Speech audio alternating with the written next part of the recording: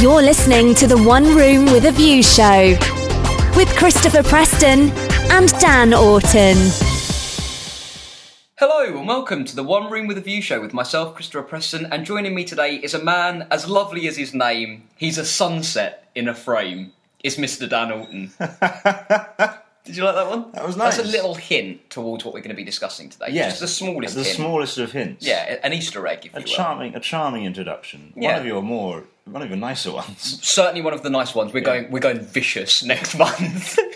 Can't wait. I'm really going for the self-esteem next month. After And joining that. me, this prick. Yeah, exactly. Joining me this month. Beep.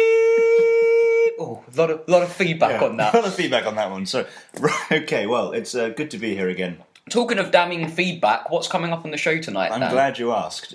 So, in Some Film Old, Some Film New this month, we are looking at Kenneth Branagh's live-action reimagining, I believe is the official terminology for it. Live-action reimagining of Disney's Cinderella. The party line. Yes, thank you. And naturally, of course, we're going to be looking at the 1950 animated version of Cinderella as well, Disney's original animated masterpiece. Yeah. And then you have brought to the table a little feature on trailers. You're talking about the sort of, I guess, the growth of...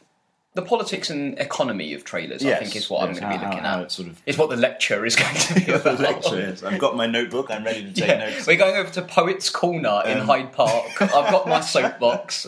I'm ready. Also coming up later in the show, NetPix is making NetPix a welcome return. Thank Jesus for that. Thank you. And I have a new feature for you. A new feature? Which I'm saving. That's a little surprise, a little hook. So this is how we're kind of making this our Easter towards an Easter special, is these tiny little Easter eggs that we're putting in. We've had a Cinderella Easter egg. We've got a hunt for the new feature.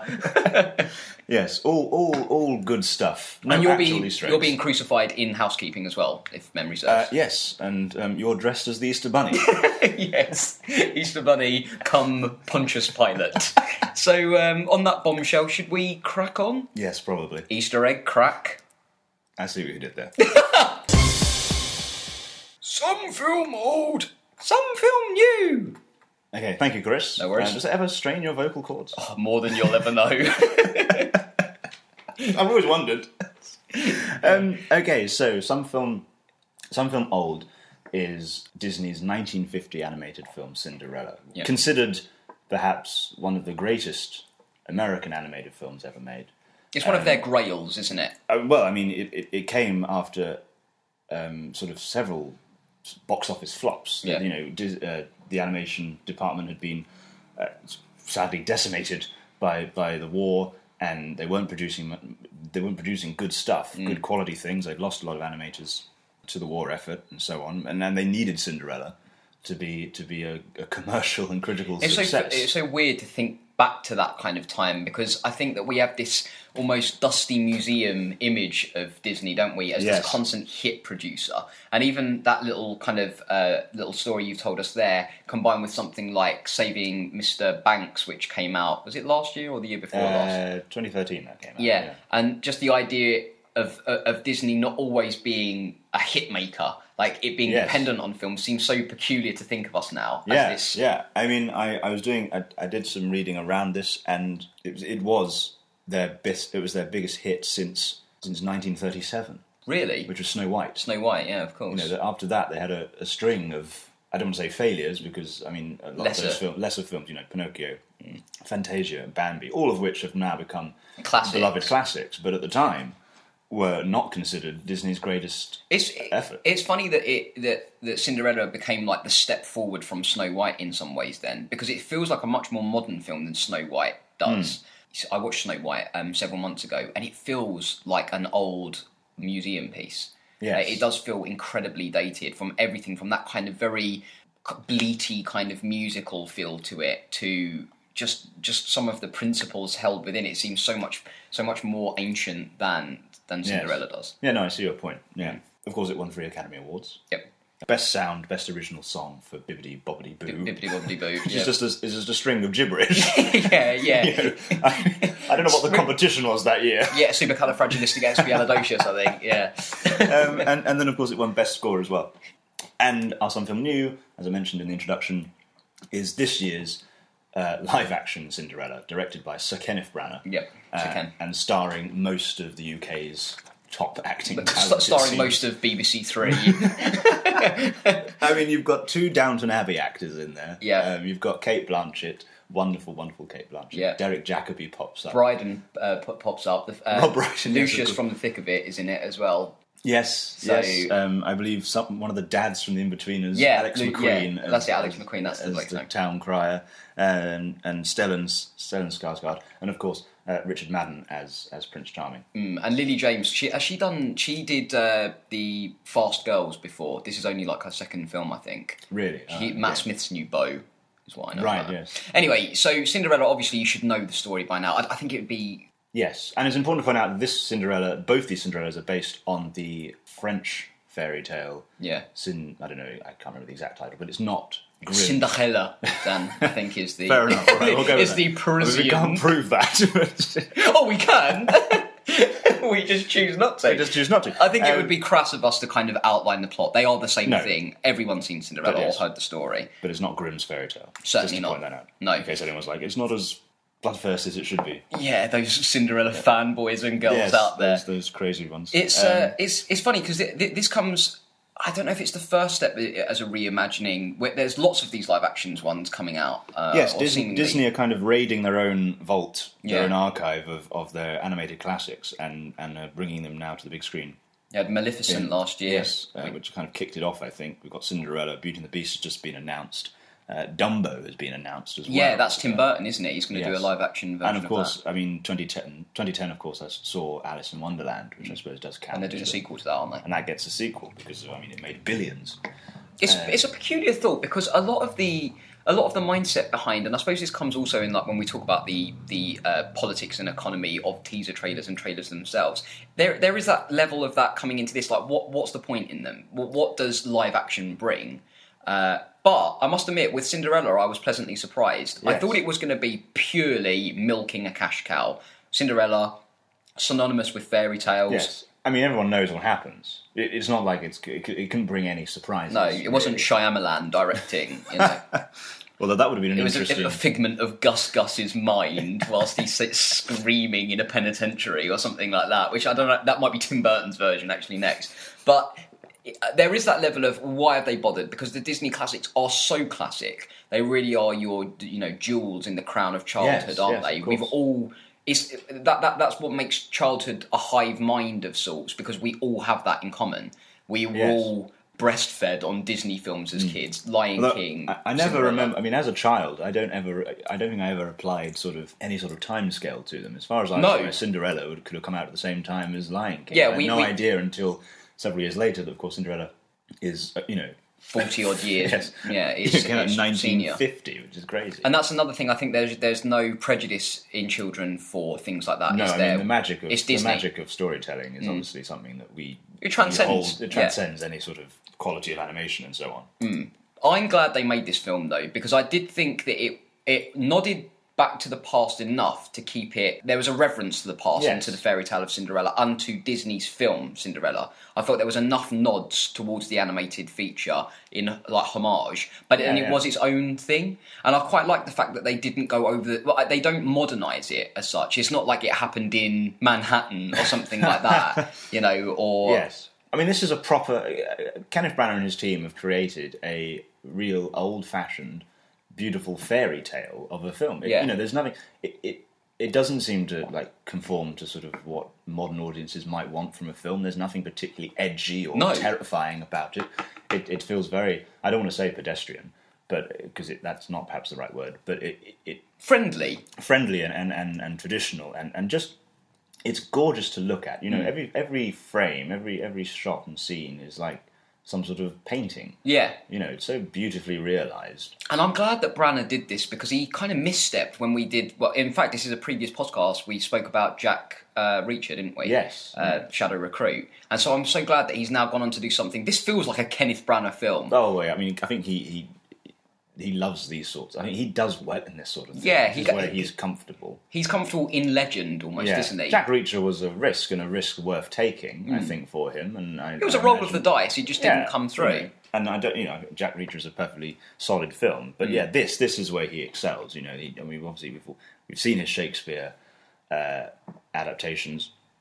We've seen what he did with Thor, and now we're going to see what he does with a much loved fairy tale. Yeah, and I thought there was enough changes in it to make it nice and refreshing and a breath of fresh air, and the performances are great in it. But at the same time, as you said, there wasn't that tacked on, we need to make this a modern tale. Or we need to go down the Christopher Nolan Dark Knight route and give Cinderella a gritty origins tale. I particularly enjoyed that. I think Maleficent, a lot of the backlash of Maleficent seemed to be that they were trying to find sympathy for the devil in its own way. And I think, I haven't seen the film, but from what I read from someone's quite extensive review online, is about this kind of weird crowbarred-in rape metaphor that they brought to Maleficent. Whereas there's nothing like that, and nothing as dark as that, but nothing metaphorical in that way in Cinderella. But at the same time, we get what the animated film couldn't give us, what 1950s film couldn't give us in its sort of, I think, 70-minute running time. It's a very short film. Yeah. And I think a lot of Disney's animated classics from back then were. But we get a lot more character depth here. Because this is 2 hours 14 minutes, I think. Is it really? Like that? Yeah. It didn't feel like that. But, no, it doesn't. I like. There's a lot more depth to these characters. I mean, Lady Tremaine, played by Cate Blanchett, the wicked stepmother, is given a few more layers than simply just wicked stepmother. You don't particularly agree with her, but you can perhaps peel that off. You understand where she's coming from, but there isn't too much focus on her. When was the last time you saw original Cinderella before this? It was on at Christmas. Oh, so you watched it over Christmas, and then did you rewatch it again for this? No, I You watched it for Christmas? Last time I watched it was over Christmas. It was on BBC One, I believe. So I hadn't watched it in years, like years. I was really kind of polishing off. Well, yeah, before I saw it in December, I hadn't seen it probably since childhood, yeah. And I watched it, Disney opened the vault and they bring out these like diamond editions and things. Yes, so I watched it on Blu-ray version. And I've got to say, the restoration of it is amazing to watch it in that 1080p HD. But I must admit, I don't know if it's kind of like when when they say you shouldn't revisit memories and things like that as well. Right, yes. I think a level of that came out in Cinderella. It wasn't as good as I remembered it to be. And I don't know if it's because I've been so exposed to modern cinema and things like this modern update of, not modern update, this reimagining of Cinderella where you luxuriate in time and the characters are all given their due and everything like that. It just seemed it seemed rather scant in comparison. I see your point. Although, do you not find? I mean, it's a very charming film. It's charming. I found myself. It's funny, but yeah, it's knowing in its way. It is perhaps a little, yeah. I couldn't help but compare it to a Tom and Jerry cartoon, though, because there, particularly in the first. For me, there's a kind of couple of minutes of exposition. This is what happened to Cinderella, before you need to know about her. Then it goes into a song. Dream is a wish your heart makes. Then she's just playing about with the cat and the mice for kind of... I think it's something like 20 minutes. There's a 20-minute sequence. And in a 70-minute film, that's like a third of the film where she's just washing up with the mice. And I remember... You've got to love those mice. You've got to love those mice. But it does feel like a Tom and Jerry cartoon because you've got Lucifer, the cat. Yes. Who's, this cat that's in the film that's the size of an Alsatian. And he's kind of trying to eat the mice and she's trying to separate them and everything. There is an awful lot of emphasis on that. And I remember pausing the film to see, and it is about 20-odd minutes, that really? First act, yeah. Whereas I think in comparison, you said there... Branagh's Cinderella is like 2 hours 14, 2 hours 17, and it's remarkably pacey. Like it keeps its wheels. But turning. you can't deny that the final act of the animated film, where the Grand Duke turns up with the slipper, slapstick routine of trying to get it onto the ugly stepsister's huge feet, and then it breaks or something. I can't remember exactly, but it shatters somehow. And he, this wonderfully animated character with the monocle and the huge handlebar, the lamb chop moustache. And then of course Cinderella appears. She gets out. The mice save her from the attic, and she runs down. And she goes, "Don't worry, I've got the other one." Yeah. I mean, that's a wonderful moment. And Cinderella in itself, the animated film produces so many of them. Even the Bippity Boppity Boo sequence and where she's kind of rising and the dress is being woven and things like that. And there are some wonderful, wonderful moments, and I'm not trying to diss it. No. I'm just saying that I think that unlike some of the Disney films that I love unashamedly, I'm a huge Disney fan. Love Disney. I think sometimes when you revisit some of these older ones, that sentimentality, that glass-like sentimentality of being a child can sometimes be dinted or have those hairline fractures. Maybe your cynicism of being an adult. Disney was making... He knew his audience. Of course he did, 24-year-old men are not his audience. Exactly. More to the pity. When will they make something for us 24-year-old white men? I think Toy Story 3, was the last big hurrah for us. But no, I must admit, I enjoyed both. I think I actually enjoyed the reimagining more. They're immensely enjoyable films. Yeah. And I think I agree that this reimagining. I don't know. I have a hard time calling it that. I know it sticks in the throat. This live action remake. Yeah, that's preferable. Or just Branimated. Perhaps. I like that. Yeah, that should be trademark. I love that. This Branimated version. Hang about. Ken's lawyers are on the phone. Not again. Shadow Recruit? What?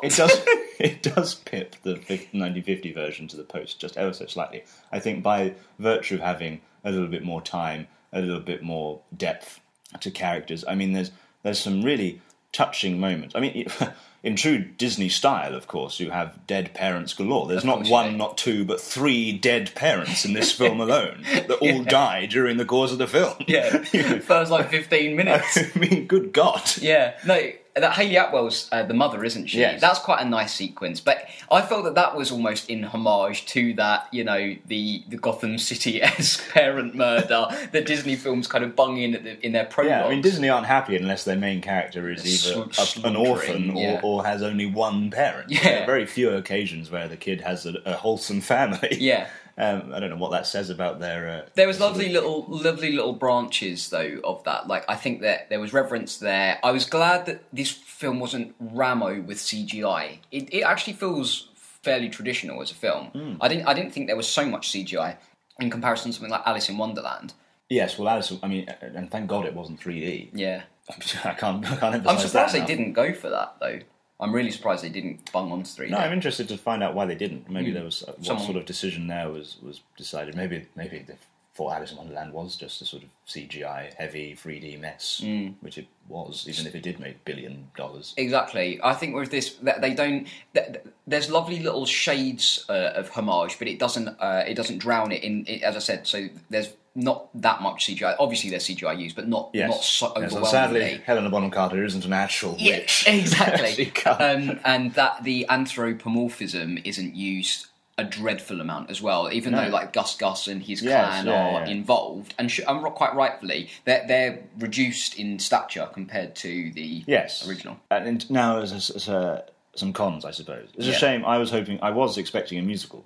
Yeah, you said this when we were warming up. I was expecting a musical, and if you stay for the credits, you do hear Helena Bonham Carter singing Bibbidi Bobbidi Boo, which is nice, and she brings a wonderful scatty Helena Bonham Carter does a great line in kooky scatty. She madness. reminded me. She either does scatty good character or scatty bad character. So we've seen scatty bad character in Bellatrix Lestrange from Harry Potter. We've now seen scatty good character in this. And interestingly, a bit of trivia for you, if you're up for it. Yeah, go on. You're always up for it. So Helena Bonham Carter plays the fairy godmother. She also played the Red Queen in their Alice in Wonderland remake. The Queen of Hearts and the fairy godmother were both voiced by Verna Fenton in their animated. I did not know that. Yeah, I'm taking that away for free. Thank you very much. That's all right. That's fantastic. She went a little bit Peggy Mitchell in the bingo adverts, if I'm being honest. Slightly. There's a little bit of that going on. Ever so slightly. But, I mean, I'll let that go. In contrast, I was actually quite pleased that they didn't go down the musical angle, and I'll tell you for why. I went to go and see Charlie and the Chocolate Factory in Drury Lane last year, and it's the new musical version in London of Charlie and the Chocolate Factory, and the songs weren't very memorable in it. As a musical, it's actually not that great. Sorry if you're listening, but a bit of a diss there, but it's not actually that fantastic a musical until they bring in Pure Imagination from the film. Yes, from Gene Wilder, the original film.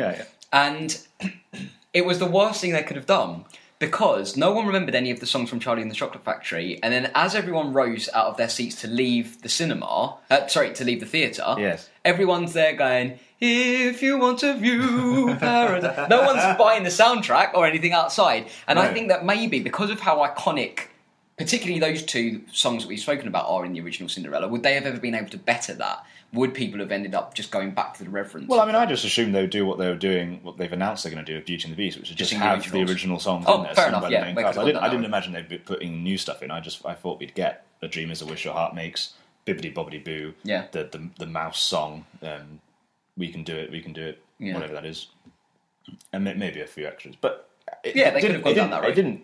It didn't make the film worse for me. No. I understand why they didn't do it. And I quite liked, I mean, for example, Helena Bonham Carter's character, the fairy godmother, does indeed say Bibbidi Bobbidi Boo in the film, and I thought that was a nice touch. You mentioned homage. Yeah. I think that was one of those, an example there of a little... They're little winks, aren't they? Little winks to the classic version that this film owes a lot to. I liked the fact that I thought Lily James was excellent as Cinderella as well, and I think I liked the way that they updated that character slightly. She was a lot more independent. Cinderella's a hard character. I mean, I still feel there are points in the film where you can't help but think, oh, you know what, just come on, woman. No one would put up with this level of shit from anyone, surely.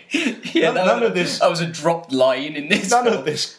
Have courage and be kind. Give them a good slap and send them on their way. Well, I'll tell you, I saw it with my friend last night, and because Cate Blanchett is just superb. She's so pantomime, but the right side of it. She's the right side, yes. I said to my friend, I'd have stabbed her in her sleep if she'd have spoken to me, honestly, because they are so cruel. I did think that actually, because it is pantomime, Cinderella is pure pantomime, but I thought the way that they did Drizella, Anastasia, and Cate Blanchett's wicked stepmother is fantastic, especially because the animated version's got this really sinister, insidious Darth Vader quality about her, hasn't she? So it's very difficult, I think, to replicate that in live action and make it your own, and it is wonderfully done. But I did think Lily James, she does bring this kind of there's a level of kind of like independence, just a sweetness to her. I thought she served what you said, like a very tricky, like misogynistic kind of application character fairly well. I thought, on contrast, Richard Madden was very placeholdery and quite boring, actually, to be perfectly honest. I don't know. Yes. I thought he was bland in comparison. No, I agree. I don't think he... Yeah. The film's not really about him, is it? No, of course not. No, he's just a conduit, isn't he? Yes, it's more about Cinderella. It's more about her relationship with the King in the North. That's what I wanted at one point, to walk into the ball and just see dire walls everywhere. Yes, for it all to go suddenly. You're gonna break bread and salt. David Bradley turns up. You know it's time to leave. And I think that takes us nicely onto Bob ratings, Dan. So what are we thinking? I have to give the animated version 5. I think it would be an insult not to. Okay. You probably disagree, but I am, and I'm going to go 4. Okay. Because when I watched it day before yesterday, when I watched it, I must admit, parts of it, I was thinking, this is literally 3-star, this film. Like, it's just, there's parts of it that just bored me. But there was so much of those little jewels and clinkingness towards the end that you really love, and you actually think, right, I'm going back into the avenues of my childhood now. And it's like this kind of autumnal leaves of memory breezing over. But when I was a kid, it was a 5-star film through and through, and I've watched it over and over and again and loved it. And it's only now this kind of these dark branches of cynicism that's wrapping around my brain. So I think I'll plump for the middle and go for a 4. Okay, I'm sort of, I think I'm taking a pair of shears to those branches of cynicism and trying to. I think that if I sat my niece down and watched this, and she watched this film, she would love it. And that's what my point is that if I was sitting down in this kind of Back to the Future style way with my younger self, then my younger self would be looking at me like, this is a 5-star film through and through. Yeah. But because I'm older and craggier, if I'd have just watched this film without any reverence, I'd have given it 3. But that's why I'm plumping for 4. Because when I was a kid, I'd have given it 5 stars straight away. Okay. And this new one? I'm going to give that 4 as well. I really did enjoy it. It's not perfect, and I think that in some ways maybe we've kind of glossed over some of its smaller problems, but they're more niggles. They are than very small. Else. They're very small issues. It's a really great film. I don't think it's going to be remembered in the same purely because it's standing on the shoulder of a giant. Yeah. But I don't think it will be remembered with the same reverence that the 1950s version is. But it is lovely, and it's such a difficult thing to do. Yeah, they're both very charming films. This one is a very lovely film, and I imagine it's probably going to be on BBC One at Christmas from every year from now. From hereafter, until eternity. Yeah. I give it 4 bob as well. Chris has insisted that I do a jingle for this. Yeah. So here it goes. Here it comes. It's time for Which Chris Said This. Yes, excellent. Okay, so this is a new game that I thought up in about 5 minutes the other day. Good man. I've got a quote. Why break a winning formula? Well, exactly. Go on. I've got a quote here. Right. From a famous actor. Right. Whose name's Christopher. Okay. I'm going to give you 3 options. Right. Of which Christopher said it. Okay, I like it. This is like our pilot then. Yeah, we're piloting this. All right. And, just to see if you can guess who said it. Right. Okay, so the quote is this. I'm too old-fashioned to use a computer. I'm too old-fashioned to use a quill. Your options are... I think I know who it's going to be, but go on. Your options are Christopher Plummer. Right. Sir Christopher Lee.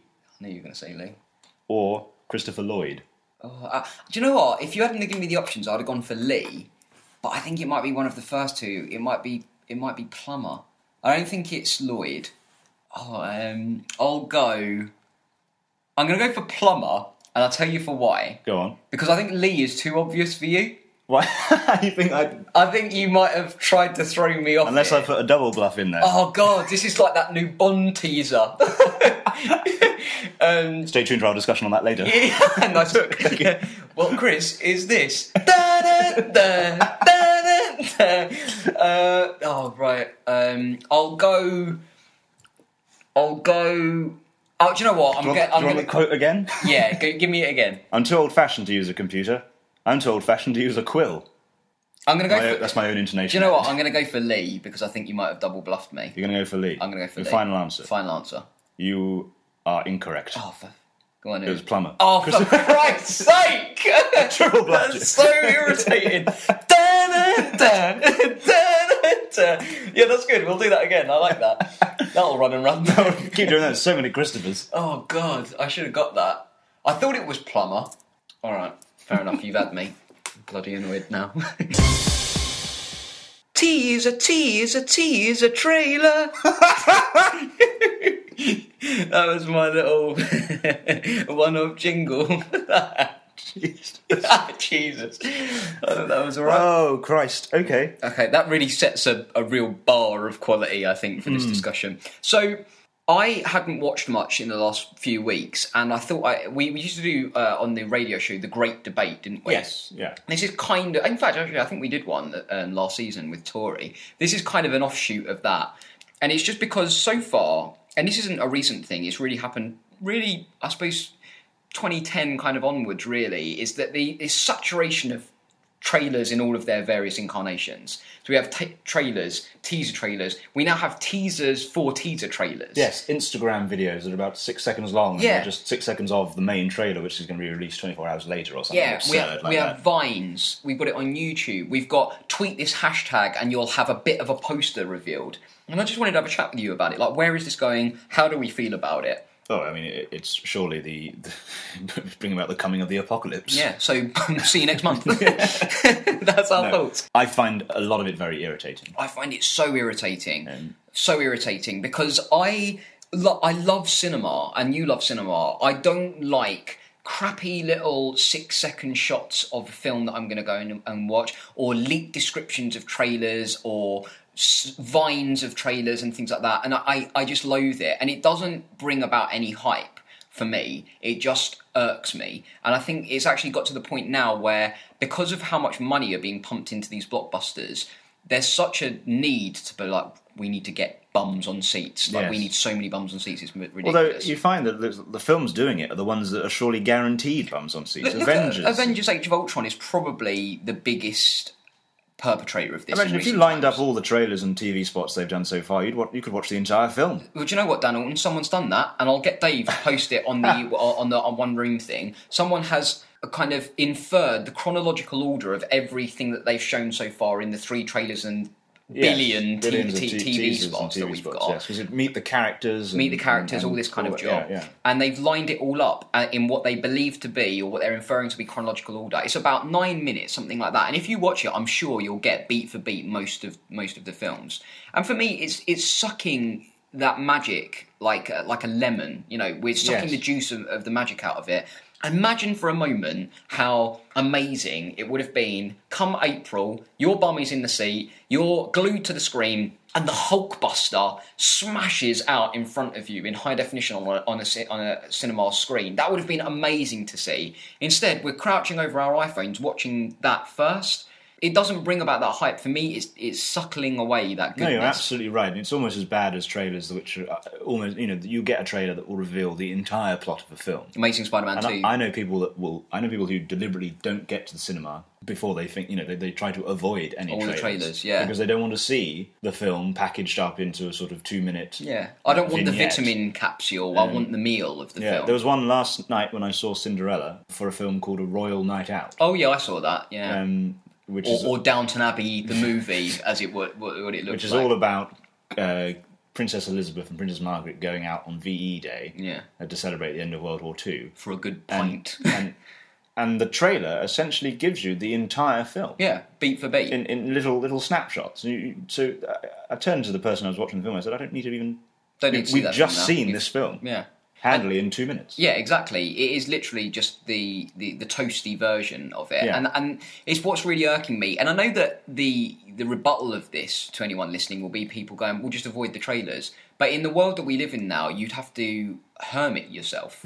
Because we live in such a digital world I'd now. still like it. I'd still like to see trailers. I mean, so recently, the Star Wars trailer. Of course. There is a brilliant example of a good trailer. A good, and the trailer should be a teaser. Trailer should be the thing that gets you salivating for the main event, however far in advance that's going to be from when the trailer is released. Yeah. I would happily not see any more Star Wars trailers until that film comes out. I hope not to be perfectly honest. But apparently they're bringing out another one at the end of April. Well, of course they will, because Avengers is coming out and it's Mr. Disney.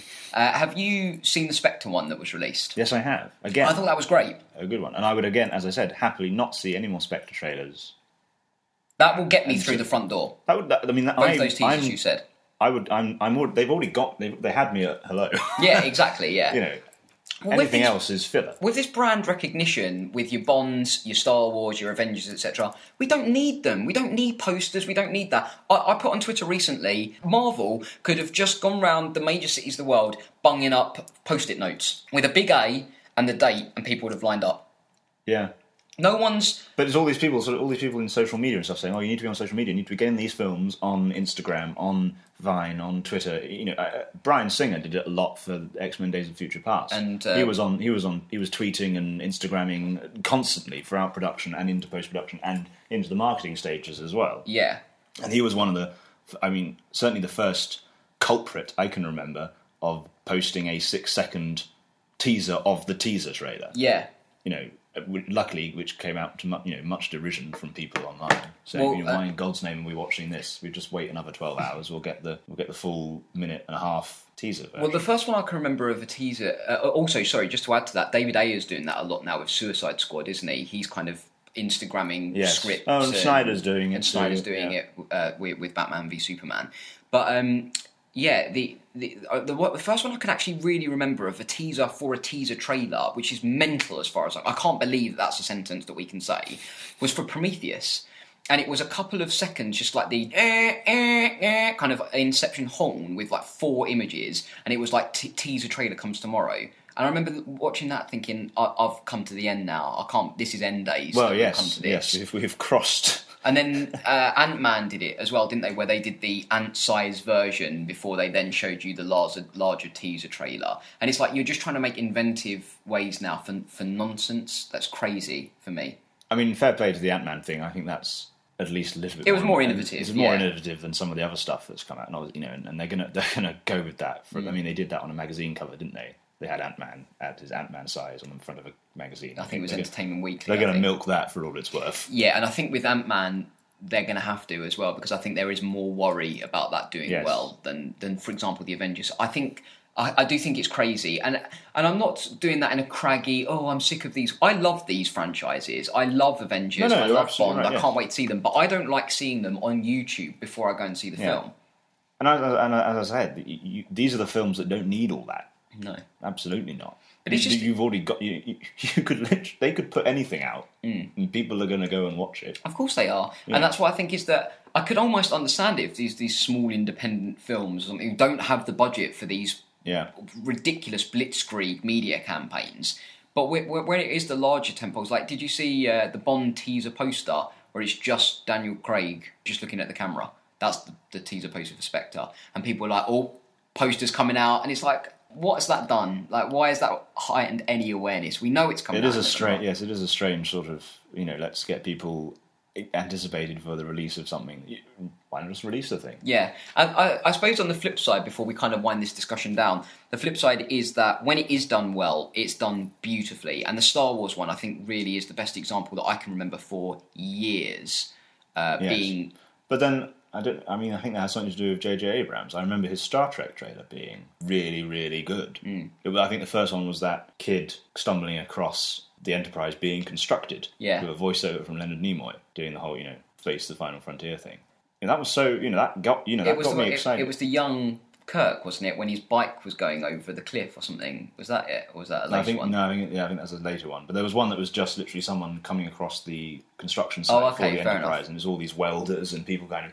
And it sort of pans out, and eventually you can see what's being made. I mean, what a great metaphor for the film, for the production as well. I remember this. We're here. We're building the Enterprise. Do you remember the Simpsons movie one as well? We stand against 3D, and then zooms out, and you see Homer sitting in his pants, and it's like one man will go further than the other animated, and it just zooms out, and you see Homer in his pants with the Superman. They were trying to do it as if it was a Superman film. Yes, I remember that. Yeah, little things like that, and let's have more of those. Anyone who's listening, no one's listening, but if you are, let's have some of those more magical. Yeah, and they tease used to us be in through the doors. I remember one from. Don't boot us in through the front door. I remember one from years and years ago when Scooby-Doo came out. You remember the Scooby-Doo one? Was the it Batman parody? I kind of loosely remember it. So Scooby-Doo came out in 2001, 2002. Yeah, I was going to say and the trailer is. It's like a gothic mansion. There's this camera panning through these dark, and there's a storm outside. And it goes through the corridors, and they're going along. And there's I can't remember the voiceover, but it's building up to you thinking it's going to be like something like an action hero, a vigilante, and then you see the silhouette, a dark silhouette in the window being illuminated by lightning, and he's got the telltale Batman pointed ears. Sure. And you think, oh wow, it's a Batman film. Yeah. Are they bringing Batman back? This is amazing. And then suddenly the camera zooms back to round to a profile, and it's obviously Scooby-Doo looking out the window. And he's like, who, me? Yeah. and it's like Scooby-Doo coming soon. He's like, wow, they've made a live action. And I'll tell you what, people would have gone to see Scooby-Doo because it's that nice little surprise. Like when Austin Powers did the Darth Vader parody, didn't they? And it was like an old character's coming back, and then he turns around, and he's like $1 million, and this kind of thing. But we want those kind of things. We want to be teased. I want to feel as if I'm kind of welcomed into the cinema rather than being hooked in by the mouth and the eyeballs, Instagram, YouTube, everything like that. So we want to be teased, but we don't want to be teased continually in the 5 months until the film comes out. I want to be out, seduced, where we can Dan. somehow see the entire film. I want magic. I want romance. Is that too hard? You know what you should see? Kenneth Branagh's new Cinderella film. It's time for Netpicks. Yes. Making its long-awaited return to the podcast. I can't remember the last time we did it. It was you that did one last time, and I think you did House of Cards. I think we did one before, done one after that. It's been a while. It's been a while. It's now galloping back on its trusty white steed. I've had there's a few contenders, but I've settled on one because I can save the others. Yeah, save them. Yeah. Have you heard of Unbreakable Kimmy Schmidt? Yes, it's the Tina Fey sitcom, isn't it? I haven't seen it. I don't know much about it. So this is the new Tina Fey, produced by Tina Fey and Robert Carlock, who did 30 Rock. And it's on Netflix, all 13 episodes. So Netflix is basically, it's another Netflix original series. Okay. And they, in the same way they did with House of Cards and many others, they said, right, you can here's a 2-season order, give us 2 seasons, and all the episodes of the first season are up now already. They bung them all like box set mentality. Yeah, bung them all at the same time. You can binge watch them. You can watch them however you like. That's good. They're about 25 minutes long, and it's a new sitcom. It's about the titular Kimmy Schmidt is a 29-year-old woman who has for the last 15 years been locked up in a sort of doomsday cult. She's been imprisoned by this cult and by the cult leader, who's this mad reverend, who's convinced her and her other captors that the world has ended and they had to live in an underground bunker. Right. And they can't leave the bunker. So is it a fantastic premise already then? I mean, it's so bizarre and sort of novel. It really does work. I know it sounds horrific, but they play it very well. Anyway, so the first episode involves her being freed from this cult and deciding that she's going to try and rebuild her life in New York City. Right. And as you imagine, hilarity ensues over the next 12 episodes. Yeah. It stars Ellie Kemper, who was in Bridesmaids, right, as one of the bridesmaids. As the Reverend. An actor called Titus Burgess, also featuring Carol Kane, right, a wonderful, legendary Carol Kane, and 30 Rock alumni Jane Krakowski. I cannot. I mean, I've watched all 13 episodes now, and I was, it's very clever. It has this trademark Tina Fey wit. And she doesn't write all this. I don't think she writes a lot of the episodes. She in them. Tina Fey appears later in the series in a cameo appearance. Right. I don't want to give too much away. No, I want to watch it now. But it's very, it's very bright. It's surreal in places, but just also laugh out loud funny. I mean, when you've got a cast, when you've got people like Carol Kane, Jane Krakowski, of that pedigree, they can turn a recipe into something hilarious by just the way they deliver the lines. Yeah. You've got this woman, this 29-year-old woman who has absolutely no idea. She's got an 8th grade education. She never finished school. She's been locked up in a bunker. She has no idea what the world is like. So she has the innocence of a child, and Ellie Kemper does that very, very well. She's very endearing as a character. And as I keep saying, it's one of the funniest things I've seen. It's become like a social media darling, though, hasn't it? Like, I'm always seeing the Unbreakable Kimmy Schmidt on Twitter. Yes, I mean, I think they've tapped into something.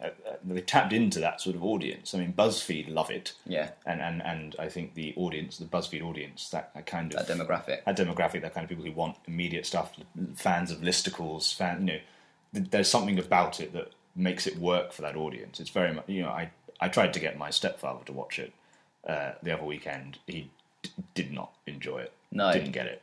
Is it for your 20-somethings? Exactly. Yes, it's for that. It's Netflix for us. Swallowing. Yeah, it's for those who enjoy wallowing in front of Netflix for days on. Count me in. You don't have to think too much, but it is. There are some very clever jokes in there, and I wish people would. It's one of those things. Give it a chance. Look out for those jokes because Tina Fey is very sharp, and the writers are very sharp, and there's some great moments in it. You would like it. You would love it. I'm really looking forward to it. I think I'm going to start that because House of Cards has come and gone out of my life. I made sure that I finished that for spoilerific reasons. There's been more Adventure Time episodes that have gone up that I'm slowly working my way through at 5 o'clock every morning over a mountain of cornflakes. So yeah, this will be my new project, I think. Then they're 25-minute episodes, and there's how many? Yeah, there's 13. 13. Let me know what you think. I will. Watch it and let me know what you think. If you have any net picks. Oh dear, I nearly made the best of Netflix. Nearly made a copyright error there.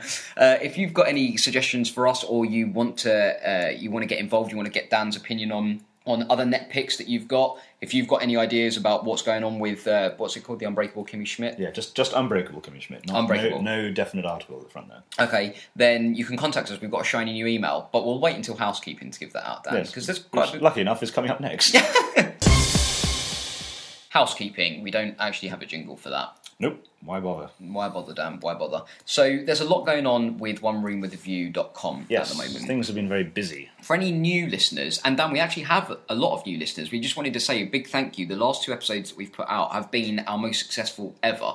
So not only for One Room with a View show, but also the radio show as well. Yes. Yeah, so we're very, very grateful. We're grateful for you coming aboard. Yeah, you idiots. You stupid. Don't say that. No, click subscribe. Thank you very much. We're very, very grateful. But the people we're also grateful to are the people that put us in this job, and that is oneroomwithaview.com, topical film website, essentially, isn't it?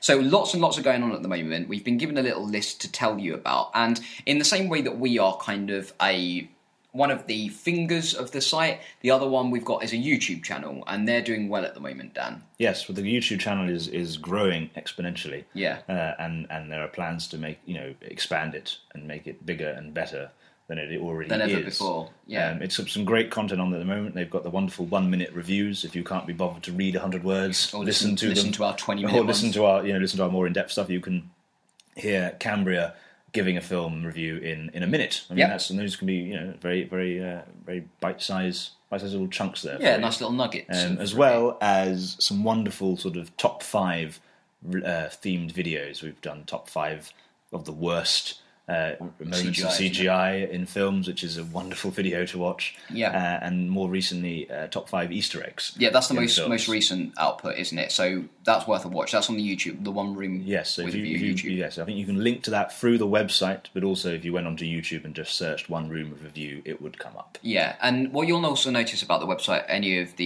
our older audience members who've kind of already gone through the website, things are changing. The times they are changing, as Dylan once sang. Feature editors and review editors have come aboard. There's lots more content coming out on a daily basis. Features are going wild at the moment. It's becoming a lot more topical. So there's a lot to read, a lot to get through. It's fantastic. Make sure oneroomwithaview.com is the first thing that you look at after you've listened to this podcast. I'm also told reliably that we're going to have a new homepage as well. It's wonderful stuff, Dan. Oh, so many presents for everyone. And I just can't believe Our gift to you, listeners. Our gift to you via Mr. David Brake. Not ours, actually. But certainly not ours to give. I'd like to just iterate that we had nothing to do with any of this. Well, yeah, I suppose we damaged it in some ways. Yeah, we're the reason they had to get a new homepage. We broke the last one. Is there anything we've got to say about the podcast, Dan? We'll be back next month, won't we? Back next month as normal. So if you haven't already subscribed on iTunes, do that, and you'll get the podcast automatically into your list of into your ear rolls, into subscriptions. We are also now on SoundCloud, so you can listen to the entire back catalogue on SoundCloud.com. Completely free of charge. Again, just go on SoundCloud and type in the One Room with a View show. It'll come up. So they've all been reimagined by Kenneth Branagh as well. So at great personal expense. David Brake is now on his 4th job simultaneously. So do give that a listen if you.